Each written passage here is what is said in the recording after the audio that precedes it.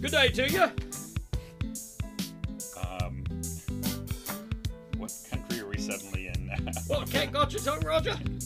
Good on you. Oh, okay, we just went from Aussie to some distortion of British. I mix British, South African, and Australian accents all the time. And now I'm expecting Inspector Clouseau to show up. Well, it's like when I do Chinese, Japanese, or Mandarin. Pretty much the same thing for me. You ever try to do something in a Mandarin accent? It's harder than you think. This is a terrible way.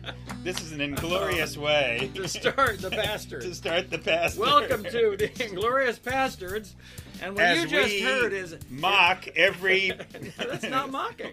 That's recognizing and honoring. I'm not sure you were honoring the Mandarin. Did you not know what I said in Mandarin? I said, let me translate for you. I honor the Mandarinese. I'm afraid that's not what you said at all. I hope someone And knows Mandarin we doesn't just call in lost our and tell me. Chinese listener. So, I want you to know that what you just heard Come back. is indicative of what you'll always hear on the Bastards. Bastards. How did you describe it in our little bio thing? We swing wildly from Sometimes that's how I will talk about our rambling conversation. We sang Rambling Man at the end, or I did, at the end of our last episode, I think, yes. Yeah, it was kind of an earworm for me the rest of the day, sadly. I couldn't get it out of my head. I got it in there. By the way, big news. Aaron Rodgers. The Packers say, no way in heck we're letting go of him. Denver's like, we sure hope they do. Because, So are you letting go of the dream? well, no, because Drew Lock threw 2 interceptions and Teddy Bridgewater threw 1 in the early off-season training things, and it's looking grim on the quarterback front. I mean, if we keep throwing it to the other team, that's bad. I guess that's one of the fundamentals of football. You really need to have a quarterback You need a quarterback. that's throwing to your team. Yeah, I remember all those years. You remember Mike Tomczak and the Bears? I do have a recollection of More Tom completions to the other team, which really is a completion when you think about it. The Right? pass was caught. Good on you. That's So good on you. See, it's catchy, isn't it? So it's like if you look at the statistics on how many of his passes were caught, it's off the charts. right. It's in the 90th percentile. Right. You're saying People were catching that football. right. Yes. Should interceptions be factored into completion ratio? Well, that's an interesting question. It is. So, any big news for you on the Roger front? Not the Rogers front. Well, let's see. Our second vehicle is without a transmission now. So that's 2 vehicles without a transmission. Right. So although at one point 2 weeks ago, both of our vehicles had broken transmissions. So now we're just down to 1. I did get a transmission rebuilt in my blue truck van, and that set me back a few $1,000s. yeah, And so now I'm not sure I want to do that with the little white van. yeah, I don't blame. I hope there's a generous, benevolent family that's let you use a car as a loaner while you're without a vehicle. My brother and his wife generously offered the use of their Subaru, Really? which is a beautiful, it was just Wow. a touching gesture, and I just hope we're going to be using it the next month, and he just said, You say however you're going to be using it for a month? long. No, that's what he said. My brother, he said, however long Lord you have need mercy. to use it, Is that good Samaritan moment What? where he spoke before he thought? Hey, and if it costs any more while you've got it, I'll take care of that when I come Right. back through. And like the whole summer, who would do that? Who would loan their vehicle the entire summer? So you're saying you want me to register it in your name? Well, you Oh. get the insurance too, baby. No, I don't. No, that's the whole point, is that you're paying for all of that, and I don't know how to say thank you. You haven't. I mean, not at that level. It was, gee, I had no idea. Hold that thought. Oh, no. I I really offended him this No, time. I Oh, was he's too back! far away from my tea because Roger's stick is coffee. Mine is. Mine has. I have Half tea. and- I have tea in here as Do well. you really? Yes. I had no idea. Right.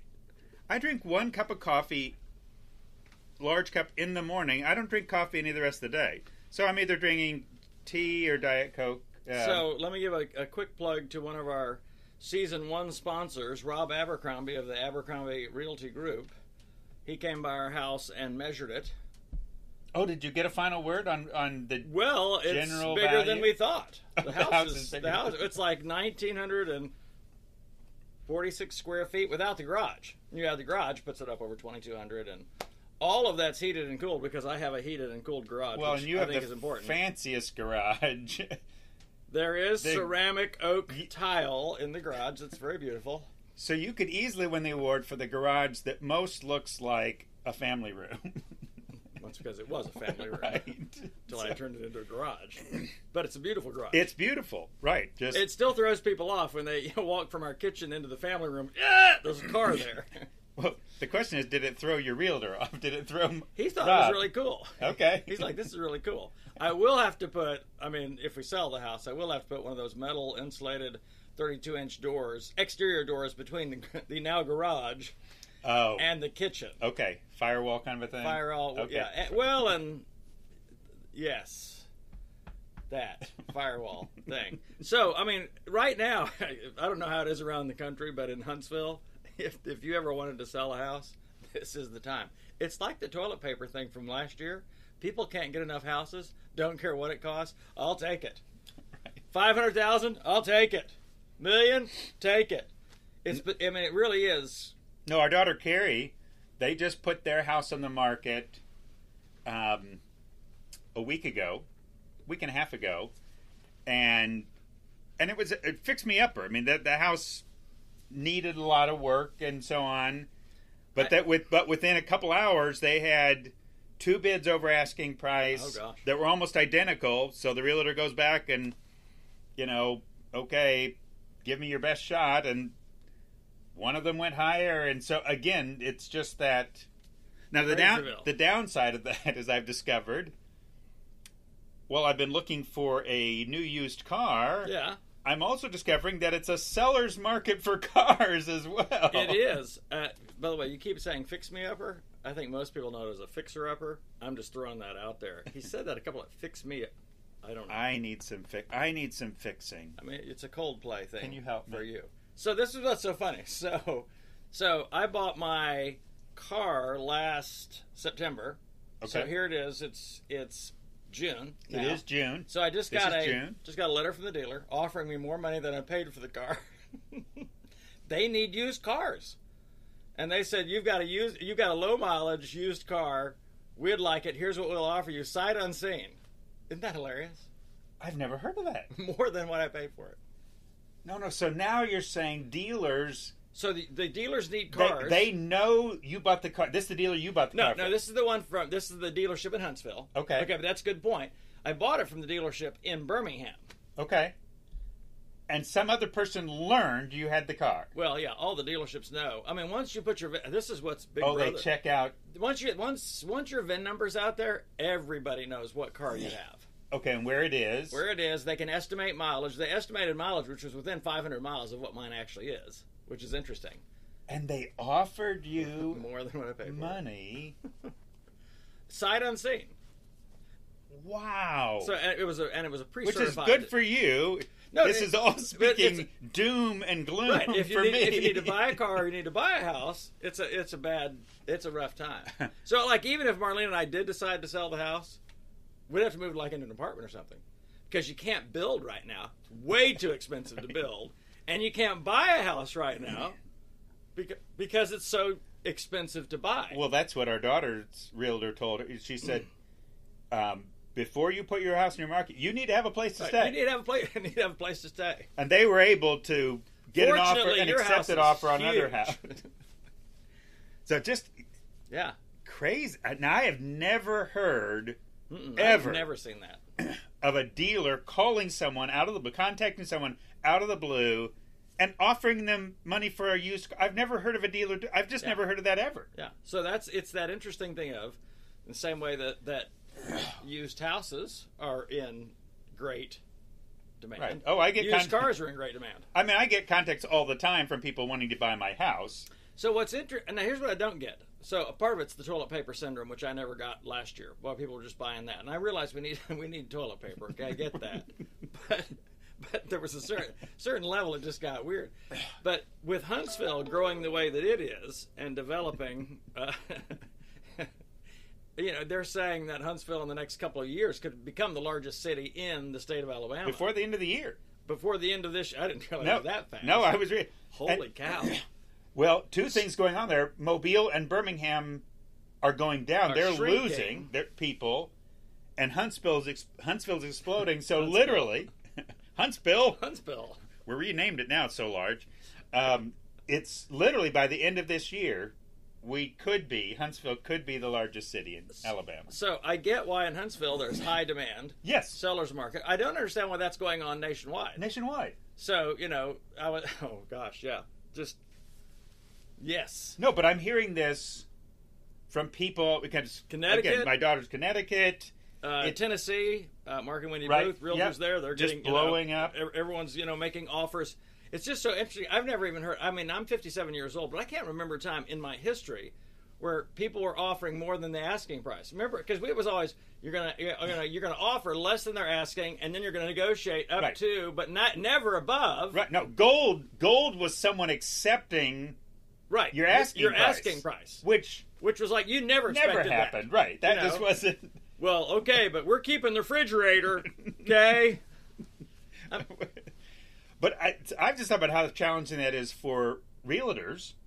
Even now, pricing a house, okay, they're going off of some comps and so on, but now it's like, almost certainly. I'm like, hey, Rob, start high, okay? Because we know there's going to be offers higher than that. But it's crazy. They've got a responsibility. They've got to look at the comps, but I would be thinking the same thing. Right. What Do are the you comps? edge? What's comparable? In this market, have you seen the video about the Apple? Apparently not. Oh my gosh! Listeners, you've got to look this up. It's a guy selling an apple, literally like the fruit, the apple, and he's just like you just see him now. He plays all the characters, so it's one guy using multiple camera angles and disguise and costumes becomes multiple characters, but it all is fast motion. He goes, "Okay, I've got an apple for sale here," and then it shows the buyer going, "Well, I'd like to see the apple." "No, it's an apple. You know what an apple looks like. You know what it tastes like. It's an apple." He goes, "Well, I'd like to really check it out and inspect it." "No inspections. Here's how it's going to be, people. I've got an apple for sale. You've got 10 minutes to get your bid in, and then this thing's going to be done." And all of a sudden, people start showing up. He said, "The bidding starts at $5. Someone goes, $6.50. Another person goes, $8. Another one goes, $10. And the other guy, the first guy's going, "Hey, I just want to see the apple." He goes, "No, it's an apple. You either want it or you don't." So all these people are going crazy, and so finally he says something like, $25. And he's like, "Why did you say that?" "I don't know." And then a guy with a backwards cap comes in from California and goes, "I gave you $100 for the apple." And everyone's like, "What the heck?" And he goes, "It's the cheapest apple I've ever seen." And that's how it ends. But that's this market right now. So apparently that's going on all over the place. And I wonder, has the pandemic affected that somehow? There's more people being at home than ever before. And husbands and wives and families and school all at home. Maybe they're all thinking, we need a bigger place. We're seeing way too much of each other. My phone was buzzing. Roger regularly checks his phone during the podcast. Well, I actually use the phone during the podcast. The funny thing is, I almost never get calls, and I'm expecting one call about a car. Oh, really? Right, but anyway, it's a long story. So your brother might get the Subaru back earlier than later? It's not looking good at this point, no. Fall? No. Maybe November? Can't you just flip it? Sometime in November, right. But you're so generous. Thank you so much. That was a shout out to Brian Regan, for those of you that don't know. Very funny. Just hugely funny. He makes me laugh. So, Roger, July 4th, they've adjusted the talk that I'm doing now. At Cove Church. I'm not going to be tackling patriotism, nationalism, and religious freedom. We're just going to have some talk about religious freedom, which is much simpler for me because the other is so broad. You could have literally a 6-week series just dealing with all the issues around nationalism, patriotism, those things. But religious freedom, and I've already got some stuff in my head that I've been working off of that I'm excited about sharing on Independence Day at Cove Church. So if you're in the area, you can come. But they also have a big online audience. So you can just go to covechurch.com and check in there. You know, I did something today that you do a lot.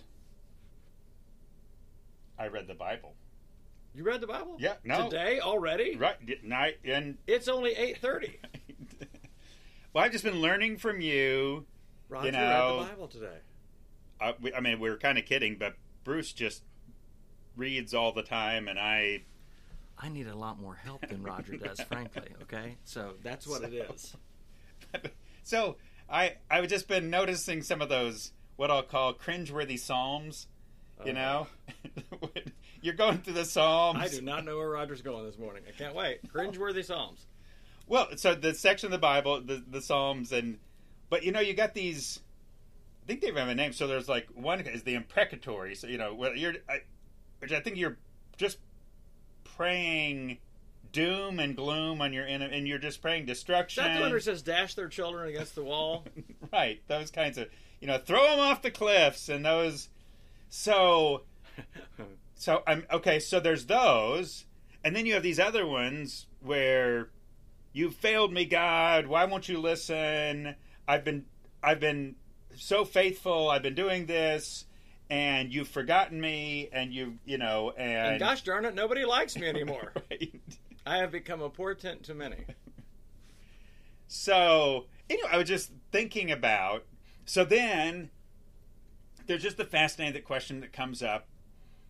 Okay, I believe God gave us the Psalms in the Scriptures. Okay, Yeah. that's in the. So, what do we do with that? And so it's, I guess, the question of, and I'm not trying to get too fine here, but is the Psalm, is God? It's the wrong question, but it's a starter one. Is God telling us what to pray, or is He telling us more about how to pray? In other words, is the point of these God saying, well, this is exactly what I want all of you doing. I want you to be praying for your enemies to blow up and be hit by a bus. I want you to, you know, I want all of these things. That's an interesting question. Yeah. I wonder if God's just letting people pray. In other words, I love even the way Andy Stanley talks about interpreting Scripture from, and I just love some of the things that he says on that. When he talks about New Testament passages that can be tough, you know, he says certain things he believes are descriptive. They're describing what happened, or right. the events that happened, or the decision that was right. made. Prayers describing exactly what this person prayed, versus prescriptive, yep. which is you need to be praying like this. Right. But I will say, it's interesting. I'm glad God let them pray. However, I understand that. I'm glad God let them pray, because those Psalms have meant a lot to me in those seasons where I was frankly ticked off. Right. I'm like, it does feel like you've left me out. You hung me out to dry on this one. Right. I feel very alone, and gosh darn it, people don't like me, and they're saying mean things about me, right. and there's all of that. And I just think it's good that they're there. And apparently, at the very least, God isn't offended by that. Like, we're going to strike those from Scripture. No, and I think that encouragement you're feeling, my sense is that's exactly what God intended. Mm-hmm. My sense is that, and you have it, this is Job. You see Job having those kind of conversations. You have 37 prophets. chapters of them. Right. No, you've got prophets, whatever. And I think there's actually this pervasive message that God wants to hear our hearts. God wants to hear whatever is on our heart. This is what I'm feeling. And this is what I want to happen. This is what I'm frustrated about. Here's... yeah. I just thought of something. Do we have anything like that in the Matthew, Mark, anything in the New Testament? I'm trying to think if there's anything like that. Prayers, okay. Nothing coming to mind, though I want to I'll give that thought through the... It's not that at some point in a passage a person didn't pray something or have a song. Even different people in the Gospels would sing a song. Mary sings a song. The closest thing is, my God, why have you forsaken me? Which he's quoting a psalm. A psalm. And I believe part of the reason he said that is it's deeper than I think people think. Go deep, baby. Well, I think he was again from the cross proclaiming himself to be the Messiah, because they understood, first century Jews understood that to be a messianic psalm. What's interesting is they couldn't seem to apply it to the Messiah. You know, I did a lot of, when I was working on this talk about religious freedom, I did a lot of study on Judas Maccabees and the whole Maccabean revolt, and Judas Maccabees takes on Rome, gets killed. His sons follow in his footsteps, take on Rome. They also get killed. But they became these folk heroes yes. of the zealots, the patriots of their day. And because I think the first century Jew when Jesus hit the scene was looking for more of a Judas Maccabees than a Jesus of Nazareth. Yeah. And Jesus was like, no, that's why, which is why Peter said, well, that's not going Jesus, that's not how it's going to go down. Right. You're going to rule with the iron scepter. And right, because these others were false messiahs. False messiahs. The true Messiah won't die, won't be killed by the Romans. Oh, yeah. Wow, that's powerful, yeah. Well, and I realize there's part of us that wants that. So when I talk about religious freedom, I wonder, I can't say I know, I wonder. Because I realize as I'm working on this particular talk, Jesus never promised us religious freedom. I mean, we have religious freedom. I have freedom in Christ. But he did promise religious persecution. Oh, he promised that. Right. He said, this is going to happen. You're going to be flogged in the synagogues. You're going to be brought before the Sanhedrin. Both of those are religious things. Which raises the question about maybe how much we should be fighting that. I mean, in other words... well, here's the thing. I wonder if we don't fear religious persecution. So we cling to religious freedom and having laws that protect religious freedom. So heaven forbid we don't experience religious persecution like the growing churches around the world. So we're actually trying to prevent Jesus' words from coming true. If at all possible. It's a little bit like that passage, where Jesus says, woe to you when all men speak well of you. And I'm like, but that's exactly what I want. Right. Jesus says, you're going to experience religious persecution. Right. I'm like, but I don't want that. I want religious freedom. Yeah. So in this conversation I had yesterday, it made me think about, all right, so Daniel, in his day, they've been again overtaken by Babylon, all right? So they've lost their national identity. They've lost their religious freedom to a degree. But it went to a whole new level when the king decided, hey, no one can worship anything except me. Well, actually, the king signed off on it. It was actually some of his boys that created that thing because they're trying to take Daniel out. So he gets religious persecution. What did his religious persecution look like? Well, he gets fed to the lions. Fast forward to the first century. The Christians who chose to follow Christ were fed to the lions. I'm like, but we don't want that. I don't want that. I mean, there's a part of me that's like, I don't want to be fed to the lions. That whole thing with Daniel, I know that God protected him, but I know that wasn't the case for many Christians, followers of Jesus in the first century and second century. I'm like, yeah, I don't want that. And I'm like, gosh, why? Jesus would say crazy stuff like, don't fear him who can kill the body, right? And after that, do no more. And I'm like, but Jesus, that seems like a pretty bad deal. He says, fear him, who has the power after killing the body to cast both body and soul into hell. And I'm like, why are we so? Why am I so afraid of things? Well, and this from the one who also more than once said, "Take up your cross and follow me." Again, something we, I'd be like, take up your electric chair and follow me. Right. In other words, it's a symbol of execution. Right. Taking up your cross. He was talking to people who had seen people marching toward their death. They've seen it. Carrying a cross. No, unpack that. No, that's a visual that I haven't thought about. In other words, this didn't just happen for Jesus. There's this point where Jesus, you realize, is carrying his cross. And we remember the story because at some point there's a switch off and it looks like maybe Jesus is going to collapse, whatever. He's not going to make it, so they get somebody else to. Well, it just tells me that this wasn't the first time that had happened. So even people listening to Jesus had seen plenty of crucifixions, and they had seen people carrying a cross. And when you were carrying a cross, it was not going to end well for you. But it was going to end. Right. But it wasn't going to end well. Right. And here Jesus says, even the specific wording that he uses, take up your cross. The best we can, we think about it, I might be wearing a cross around my neck, or there's some kind of. I've heard some people reference their spouse taking up their cross. I'm like, I'm not sure that's an appropriate application. I'm just bearing my cross. Right, no, that's. I've got counseling slots available, not this week, or really next week, but the week after. But you're right. It's fascinating when you're talking about that, of where we can even. We want to see that and understand that metaphorically at best. We don't imagine that following Christ could actually lead to our execution. And it's interesting because we do admire people down through history, and today when we get the stories, we hear the stories of people who stood their ground when threatened. We hear those stories and we're moved by those,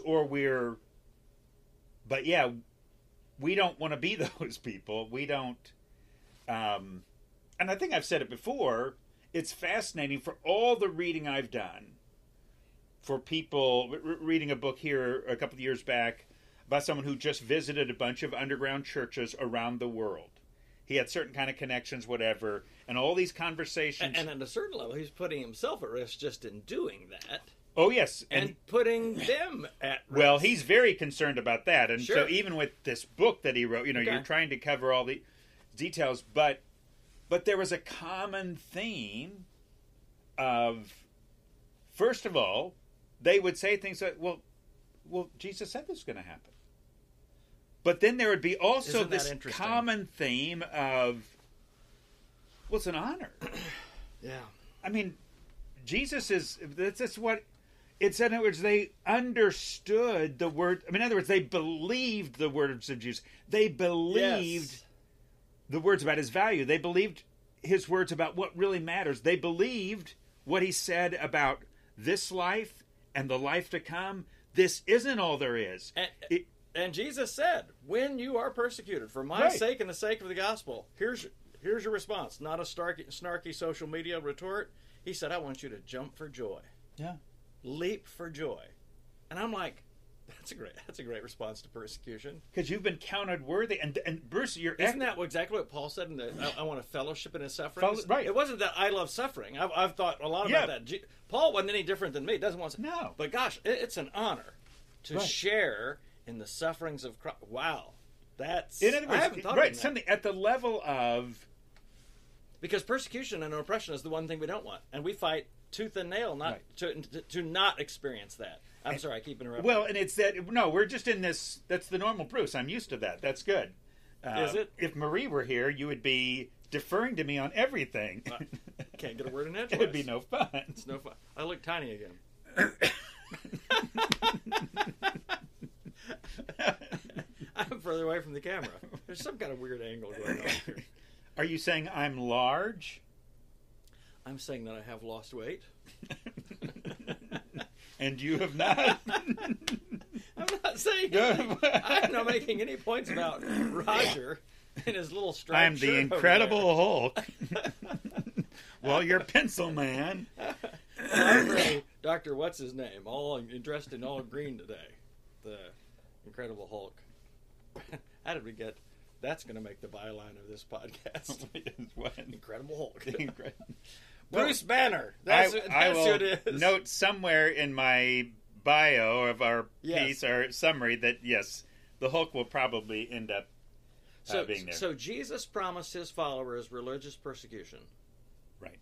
And Roger, as far as I know, I haven't experienced that yet.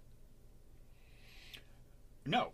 Right. And I think it's fair to say, well, not fair. It's, of course, he's not saying what it will look like for each of his followers. He's talking about what's going to happen. And he will say things like, father will turn, children turn against parents and so on. We have not had that happen, but I know people Yep. who have had that happen. I mean, their decision to follow Jesus has cost them their family, which always sobers me deeply. But you're right, I haven't had... Yeah, that is. I read Right. that passage earlier this week when he talked about parents against children, brother against brother, because our relationship is very, very close. And I can't imagine what it would take to sever that relationship. Right. Other than death, But to know people, as I do, Yeah. that have a brother or sister that's not only cut them off, you can also have situations where, with some cultures, as a matter of honor, they believe someone's turned to Jesus, they're actually bound by family honor to take them out. to take them out. Yep. No, I'm familiar with a story like that. I've shared a stage with a person that was in that situation that cannot return to her homeland ever. Yeah, see, those kinds of... And I guess the question that comes to mind is, where's the middle line between pursuing religious freedom and resting in the reality of Jesus' words that persecution's going to come and God's going to work in that? And I guess it's just a tough line, because there's part of me that does want to advocate for persecuted Christians around the world. Sure. I find myself praying with some frequency, even in this week. I've just, at different points, God will bring to mind. I'll be in a certain moment, whatever, and I'm enjoying a particular thing, and I'll just think of a brother or sister that, because of Jesus, is in a prison cell. Because of Jesus, is being tortured. Because of Jesus, has lost a family member. And I'll just begin praying for those. But, and I'll get emails and, from organizations that are advocating for persecuted Christians and so on. So at the same time, and even our own country, I don't think it's wrong to speak on behalf, that no particular group should be singled out for discrimination. And it's interesting. They've even asked me to talk on that issue. In other words, if we want religious freedom for followers of Jesus, to be consistent, we need to want that for anyone, whatever their faith basis is. I think, when you ask, what's the line, and part of what we're learning, and we talk about a lot, is just living in the tension. Yes. Sometimes we can't draw an exact line. I think the exact line, or at least in my mind, crossing that line is when I'm going to take someone else's life for my religious freedom. And it's interesting how many things historically have been done in the name of God that were never of God, but they were done in the name of God. We're going to kill the infidel. That, to me, is crossing this line of, of religious freedom. Even, am I going to bear arms, the sword, to protect my religious freedom? Well, no. Right. I'm not going to take someone else out so that I can have religious freedom, because the reality is I do, in Christ, I always have religious freedom. Regardless of, part of what I'm coming back to in that talk is, religious freedom is not about a place, and it's not about a political ideology. It's not about politics. It is about a person. And in the person of Christ, I have full religious freedom at all times. It may bring persecution. I may get thrown to the lions. Right. I may get flogged in the synagogues, which I think in our culture might look getting killed on social media. I mean, but I have the freedom to follow Christ no matter what the law of the land is, or no matter what another person thinks about that. And that's what I don't want followers of Jesus to get focused on. We have to protect these freedoms no matter what the cost, because sometimes their thought is, even if that means taking up arms, and I think that was where Jesus said, put the swords down. Guys, put the swords down. My kingdom is not of this world. He's standing for Pilate, the guy who, in Pilate's mind, had the power to kill him or otherwise. And Jesus said, you wouldn't have any power except it was given to you from above. But he says, my kingdom's not of this world. If it was, I could call, 10,000 angels or so, bring him down. I'm good. So Jesus was trusting, even though his religious freedom was being taken from him violently. Violently. He was trusting the will of the Father, and turns out it all worked out. Well, so you're touching on, I think, one of the ways of living in the tension. and it surely comes in Jesus' words that persecution is going to come. Yeah. But it's not missing. I think sometimes that with persecution is that we're going backwards. Because I'm being treated unfairly, because this thing, I've been singled out in some way, that the kingdom of God is going backwards. You can't fight the kingdom of God. But one of the ways it lives in the balance is the kingdom is at work in the persecution. Absolutely. Right. In other words, Jesus doesn't fight this terrible injustice. In other words, what's happening to him is absolutely unjust. It's hypocritical. It's politically motivated. There's power struggles going on. There are all these things going on. But he knows the Father's at work in it. He knows. And even when you look at the history of persecution in the church, I mean, they say the blood of the martyrs is the seed of the church. It's the reality that God powerfully works. You look at what has happened in the church in China. You look in other parts of the world, again, where they faced intense persecution, even now in parts of Africa, parts of the Middle East, and places where, but you see God at work. So don't buy the lie. Part of the living the tension, don't buy the lie that you've got to stop the persecution, because these people are actually thwarting the work of God. They're thwarting. Well, if you're trying to stop the Christian church, Roger, here's the thing. In the immortalized words of Kevin James out of Hitch, you cannot stop it. You cannot stop this. No, because I was reading Jesus this morning. He talks about the message of the gospel. He says, what's it like? How can I explain to you? Gosh, it's like this tiny little seed. And I thought, about Jesus Christ being the seed, the single seed, because he said, unless the seed falls around and dies, it remains only one seed. But if it dies, it bears many seeds. He says, starts this little teeny tiny seed, tiny mustard seed, but it becomes this tree, the largest tree in this garden. And it's like, you cannot stop it. He said, what's it like? What's it like? How can I explain it to you? Oh, it's like a woman who's taking just a little teeny tiny bit of yeast, and she's just working it through all the flour till it works its way all the way through. You cannot stop it. And then you watch that dough. You cannot. That dough rises and grows. Daniel chapter 2 and 3, where he talks about the kingdom of heaven, the rock that strikes the statue becomes a mountain that takes over the whole earth. It itself will endure forever, but it will overthrow every other kingdom. You cannot. This is good. You cannot stop it. Here's the thing: persecution, in one sense, accelerates the yeast factor. It's what I've learned. What I learned out in the Sierras when Mark and I tried to make Italian bread in the Sierras, and it turned into Italian flatbread because I didn't know something very important about what accelerates yeast. So I used cold water when I was mixing the yeast into the dough. Right. Doesn't move very fast. Does not work itself through the dough. Does not tend to rise very much. It needs heat. It needs warm water. So that's the accelerant. Roger, a little bit of heat actually accelerates. Well, even if you think about working the dough, working that it's actually in the tension, the kneading, the crushing. Oh, I don't want to be kneaded. Right. In the KNEADED sense of the term, or really in the NEEDED sense either. Kneading, bad, not fun. No, I love the fact that Jesus said it's unstoppable. It's just unstoppable. But now, coming to my brain is maybe another part of living in the tension of this question is not seeing the persecutors as the enemy.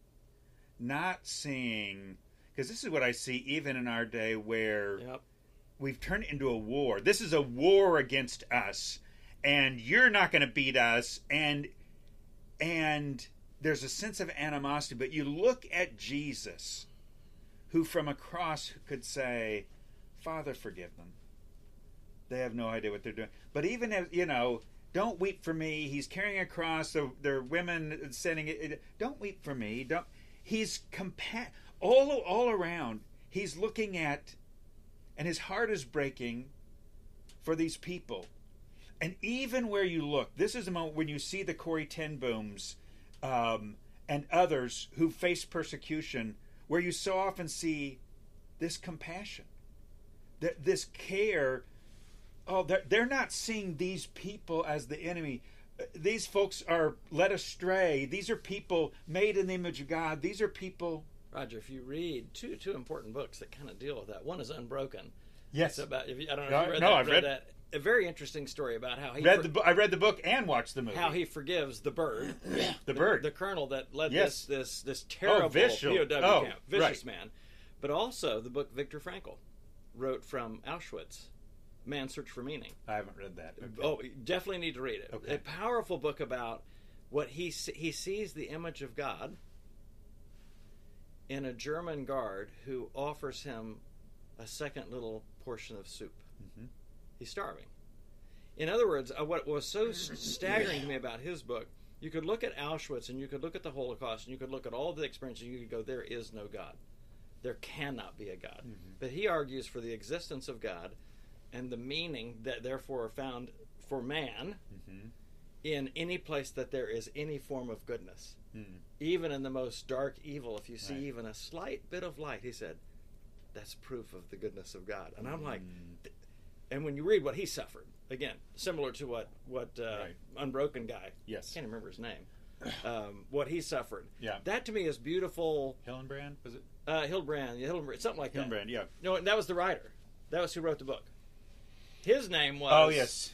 Former Olympian. something Flimblon. Yeah. I've forgotten his yes. Billy Don't Water. Stop it. Okay. Just stop it. You cannot stop it. You cannot And stop sometimes it. you wish you could. And sometimes you need to. It's true. So, but it's just this.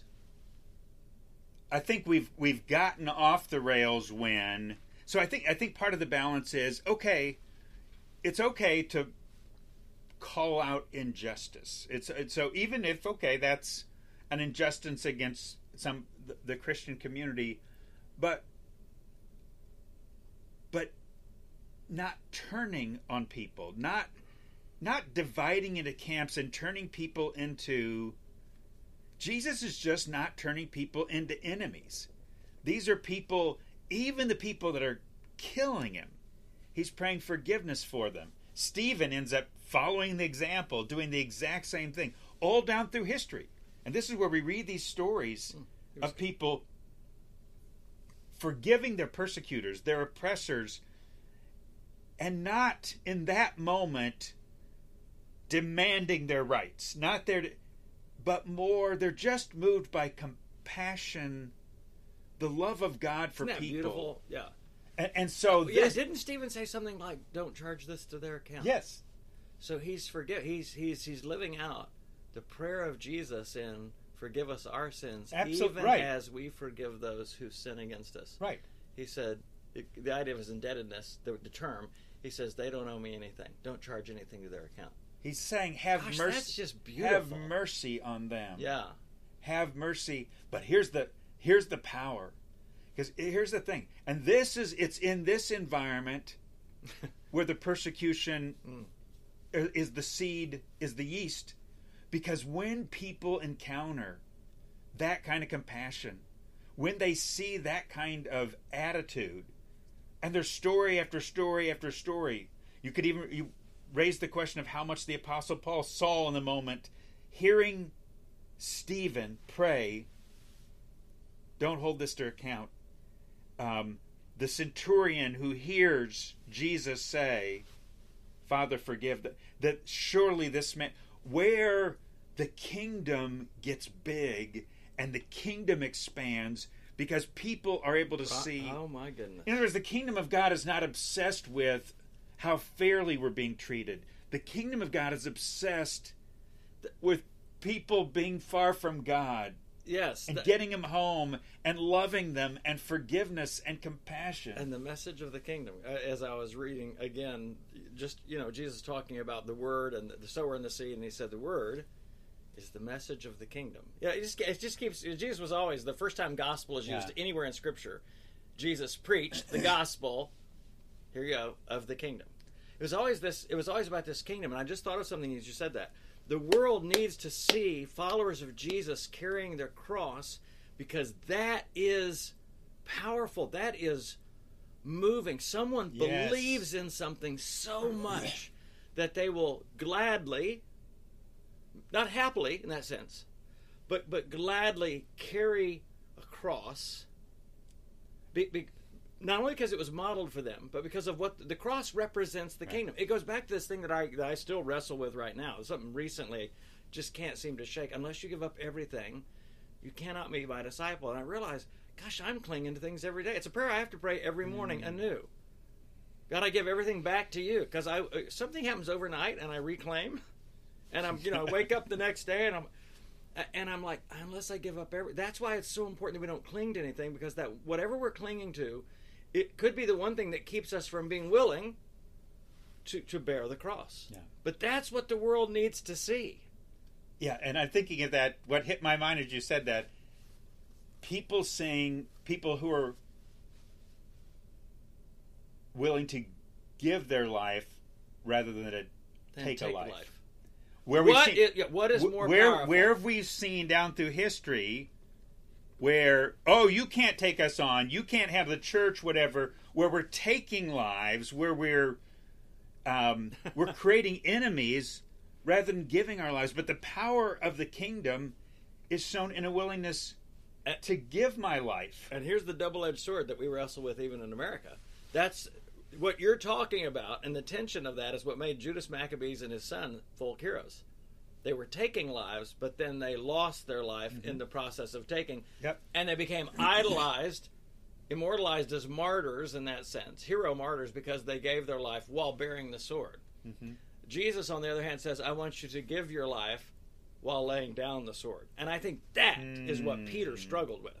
Oh, yes. In other words, Peter said, I will die for you. In his mind, I will swing the sword. I will take on the Roman army if I have to for you. And he was true to his word. Yeah. He is up against the temple guard, which is a whole lot more people armed heavily, and he has a sword. And he's ready. He takes him on. Right. He doesn't just brandish it like, you see what I get? He starts swinging. Although, in that moment, I'm thinking he's expecting Jesus is going to stand alongside him rather than say, put away your sword. And the one guy you injured, we're going to heal that right now. I saw that going differently in my mind. And think about this, Roger.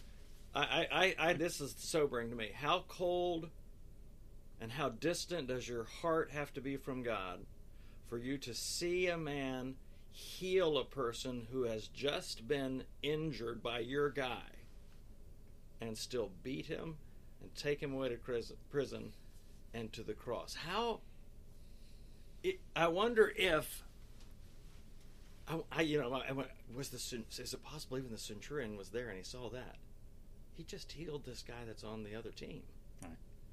It would be like in a war shooting the other soldier and immediately going over there and healing him. Right. Yeah. Yeah, Jesus, the compassion is crazy. Right. But it's talking then about how the kingdom works. And this is where, I guess, kind of maybe wrapping up with the concern of... Oh, gosh, yes, I'm just thinking about the balance where we feel like God is calling us into a battle to protect the church. And I wonder if it's more about the kingdom than the church. In other words, the kingdom of God, this thing that's going to grow, whatever. I think sometimes well, you can't treat us as Christians like that. And we're thinking kind of church mentality. We're thinking we're not thinking kingdom. Right. God's at work here. You can't do that to us. That's. Here's the thing. The government can decide to shutter the doors of a church building anytime they want. Right. And even pandemic or other, for whatever reason, doesn't matter. But God's not overly concerned about that. No, I haven't lost any of my religious freedom. Right. I can pray. Right. I can worship with other believers. I can instruct and be instructed. And what if the church grows and is more effective in a climate? Because I could make the case right now. And arguably, in our ease and in our comfort, right. The history of the church, when things are super comfortable or the church has got a lot of control and a lot of power, well, it's like where we are now. The church isn't as healthy, tends to get very lazy, tends to get... The word Laodicea comes to mind. Just sort of apathetic, whatever. Things are... And the only time we get unapathetic is if you're going to take away something from... you can't take anything. Right. Jesus says, unless you give up everything, you can't be. So, wrap it up for us, Raj. That was my segue into you wrapping up this issue. Yes. No, well, the reality is God help us find that balance in standing for freedom and supporting freedom For everyone. Here and around the world, but also that we'd be more, God help us, be more concerned about your kingdom and what you're at work doing than our own personal comfort, than our own personal image. We need help with that. It's just like it leaks. We got to keep. I did have one epiphany. While I'm over here reading the Bible all the time, you're praying all the time. Which is more important? Prayer. I feel mildly convicted. Well, I pray all the time that you'll read the Bible. So, good on you. With that, good day. Good day. Shrimp on the bobby, as it were. The Just stop. bastards are out. Just stop.